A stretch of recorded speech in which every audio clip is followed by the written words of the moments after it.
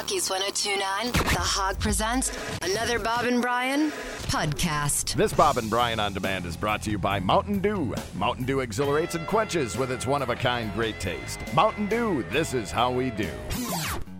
Time for a last look at the news. Carrie. It's pretty much accepted that older workers think millennials are brats and that younger workers think baby boomers are slow, old, and barely know how to use computers. It's certainly the case with me. I'll admit to that. Yeah, I think it's totally true. I can't even tell you the last time I sat down at my computer in my house. I can't tell you. What do you mean? Been weeks. Okay. I do everything on my phone and my iPad. Oh, I see. Sitting down at the computer with the keyboard. All right, let's get started. Here we go. Like Liberace. Nah, yeah, right. It's Liberace Day, I think, in West Dallas today. He's the Pride. Mm-hmm. What's his real name? Oh, he's all over the green sheet this morning. You'll have to take the green sheet and study up on Lib after the show's over. I can't remember. It'll be too late. We're celebrating him today. I know. But then I come in with all these... it's like us to not talk about things on the day that they happen and vice versa. You know, yesterday was Liberace Day. Right, and then we could go on from there. Yeah, the green sheet's got a whole schmear of Lib today. He would be 100 today. Yeah, we're celebrating 100 years of him. Wadsloo Valentina Liberace. There you go. West Dallas, May 16th, 1919. He was Charles, May 16th, 1919. Chester Keys or Boinster Keys or something like for a minute. He did a cabaret show under this pseudonym, and then he also did his Liberace show. And he was like the highest paid entertainer in America for quite a time period in the 50s. Making quite... Although Liberace was born in West Dallas, his family moved to West Milwaukee when he was still a schoolboy. Mm-hmm. First made his name for himself on stage in Milwaukee. Come on. The man's 100 years old today. Come on. Yeah. Here we go. Come on. Oh. Nice. Okay. Here you go. Come on, Scott. And I'm going to open my program tonight with a little number that's quite a favorite with all my friends back in my hometown, Milwaukee. Milwaukee. If you haven't guessed it already, it's the Beer Barrel Polka.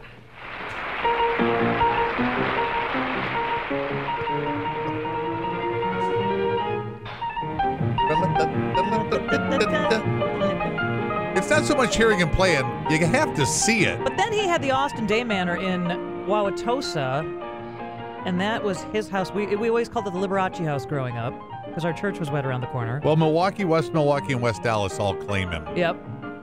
They all want Then he had a Vegas museum, but it closed. The foundation closed it. But there's a Liberace car museum that you can still see some of his vehicles. His hands move like lightning. That's what Scott said, too. Oh, Scott. I hope you enjoyed that, Scott. My hands move like lightning, don't they, Scott? Sometimes you want to do things I don't want to do. You love that, don't you? I just got such a visual when you said it. His 100th birthday. 100th birthday. When did he pass? When did we lose Liberace? I can't remember. When I was in high school, maybe? I don't have a death date on him. 87. 1987. Okay, sure. Just the year the year after.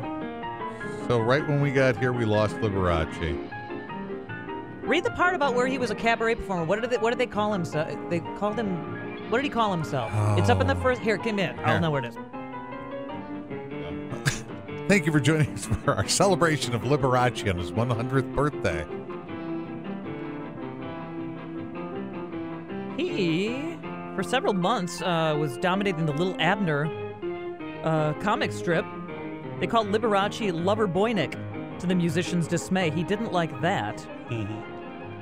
So where? He never said he was gay. No, but back then he never would.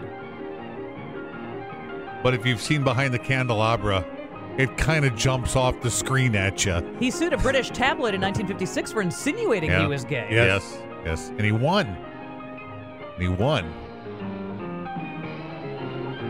Liberace spent most of his career... Yeah. He paving the way for Lady Gaga. He lent Elvis Presley a gold jacket. more than a decade before he went to Vegas. Were they the same size? Elvis and Liberace? See that? You'd think that would be like maybe at one time they were. He was called Walter Buster Keys in cabarets. Okay. Walter Buster Keys.